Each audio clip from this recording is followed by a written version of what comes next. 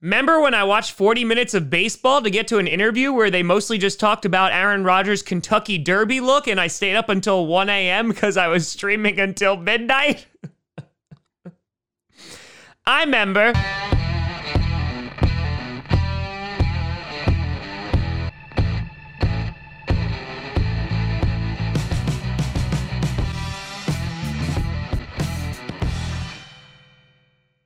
Rossi Bossy Packer Nation.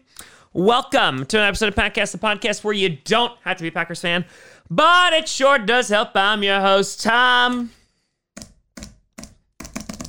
I just want to make a video not about Aaron Rodgers, Grossi, and today we're going to be making a video about Aaron Rodgers. It just never ends. It never ends because last night, Aaron Rodgers, in a highly anticipated interview, appeared on ESPN on SportsCenter, more specifically on Kenny Mayne's final episode with ESPN. And there were so many rumors that were swirling around. What was he going to say? This was his first time of him speaking to the media after the entire debacle with Adam Schefter. That whole story came out on draft day. Was he finally going to set the record straight? Not really. Afterwards, a lot of people were just really, really angry. And a lot of people on the internet drew a lot of conclusions of, oh, this means that he's definitely retired now. Or, oh, this means that he's definitely coming back. Or, oh, did you see the end of that Cardinals-White Sox game? But in the end, Rodgers just went on the show to basically support Kenny Mayne and basically was there to be like, hey, I'm here to like pay tribute to you, to praise you. And Kenny Mayne tried. Like, to his credit, he did try. Like, he was just like, oh, like, you know, let's try to get some answers out of him. And we were given at least a little bit of an inside look into what Rodgers was thinking. A lot of it does kind of correspond and correlate with things that have already been reported. But you had a couple of quotes like this. Rodgers saying, with my situation, look, it's never been about the draft pick, picking Jordan. I love Jordan. He's a great kid. We've had a lot of fun to work together. Love the coaching staff. Love my teammates. Love the fan base in Green Bay. An incredible 16 years. It's just kind of about a philosophy and maybe forgetting that it's about the people that make the things go. It's about character, it's about culture, it's about doing things the right way. So this is one of the main tidbits that came out of last night's interview, and I think it cleared some stuff up, and obviously it's not a slight against Jordan Love, even though I don't really think that was the issue.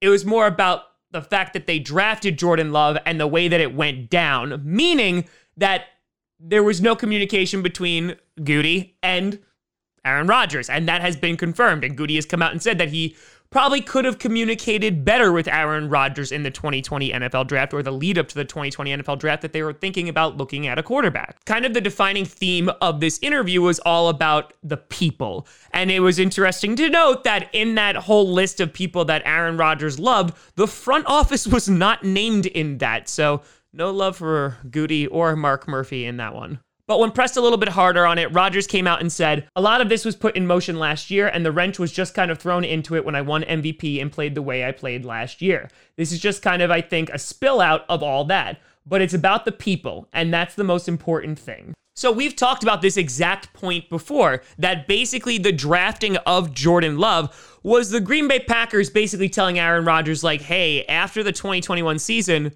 bye-bye, you're not going to be on the Packers anymore. And we did very at-length videos about this. And at the end of the day, what it comes down to, at least what it seems, or my perception of it is that Aaron Rodgers basically was like, hey, I'm not cool with that. And now the fact that I've won MVP and played my ass off, and now you're talking about like, oh, you want me back in the building so much, where before last season, you were talking about my departure, or at least planning my departure, he feels slighted by that. And honestly, you can agree with Rodgers here, or you can disagree with Rodgers here. That point is kind of moot. The thing is that Aaron Rodgers feels that the way that this was handled was not done correctly. He feels slighted by it. And then you have the front office who's trying to make it up to him, and are apparently offering contract extensions in the whole 9 yards. But I think at the end of the day, it just comes down to, what does Aaron Rodgers want out of this? Does he want like a written apology? Does he want a long-term contract that is going to keep him in Green Bay and demonstrate, not just through words, but through action, the Packers' commitment to him? Because there's a part of me that like kind of doesn't fully believe this when he's saying it's not about Jordan Love. I have no doubt that he has no issues with Jordan Love.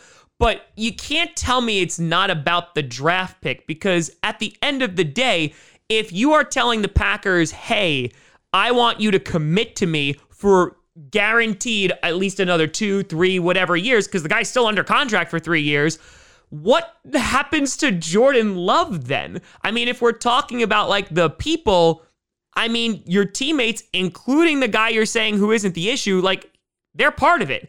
And at the same time, I understand like advocating for yourself, and he feels that he's slighted. And this was actually something that Adrian Amos said today after OTAs. Amos was a bit optimistic about this, but I think also provided a really clear and realistic expectation. When asked about if Aaron Rodgers was going to return, he responded, I haven't heard him say anything other than that, so I expect him to be. But I'm not going to go home and cry and if something else happens. I'm just playing it day by day, but of course you want one of the greatest, if not the greatest quarterback ever on your team. You want him out here. But everybody has to go about their business, and I'm not going to knock anybody for getting what they feel like they deserve. After today, Matt LaFleur also reiterated how much they want Aaron Rodgers in the building. He also mentioned other players that they want in the building because a whole bunch of wide receivers did not show up. I'm not going to blow this up into something that I don't think it is, but Davante Adams, Allen Lazard, MVS, EQ, and even Devin Funchess did not show up to OTAs, but it is important to realize that they are also voluntary.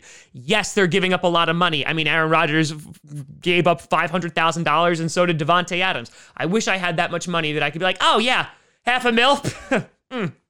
It's fine. I don't need that. And so right now we're kind of in the same holding pattern in which Aaron Rodgers could have went on TV last night and announced his retirement, could have demanded a trade, and also could have reiterated that he wants to stay with the Packers. He said none of that stuff. He just said that he loved all these people, but he didn't say anything else. And I'll reiterate something that I said last night. Neither one of the sides, talking about the team or Aaron Rodgers, wanted this to come out, because the only reason it came out was because of Adam Schefter. So Aaron Rodgers didn't leak any of this. The Packers didn't leak any of this, and now it's turned into a full-blown media circus that's going to carry us through the summer. Oh, God help me. So I can understand both sides wanting to keep this kind of private, but at this point, like, the cat is out of the bag. And so fans are just left here going, okay, cool, I guess we're just not going to know anything, which is anxiety-riddled and also a little infuriating. And so when it comes up to what is next, I think the next important dates is June 8th through June 10th, because that's when we go from voluntary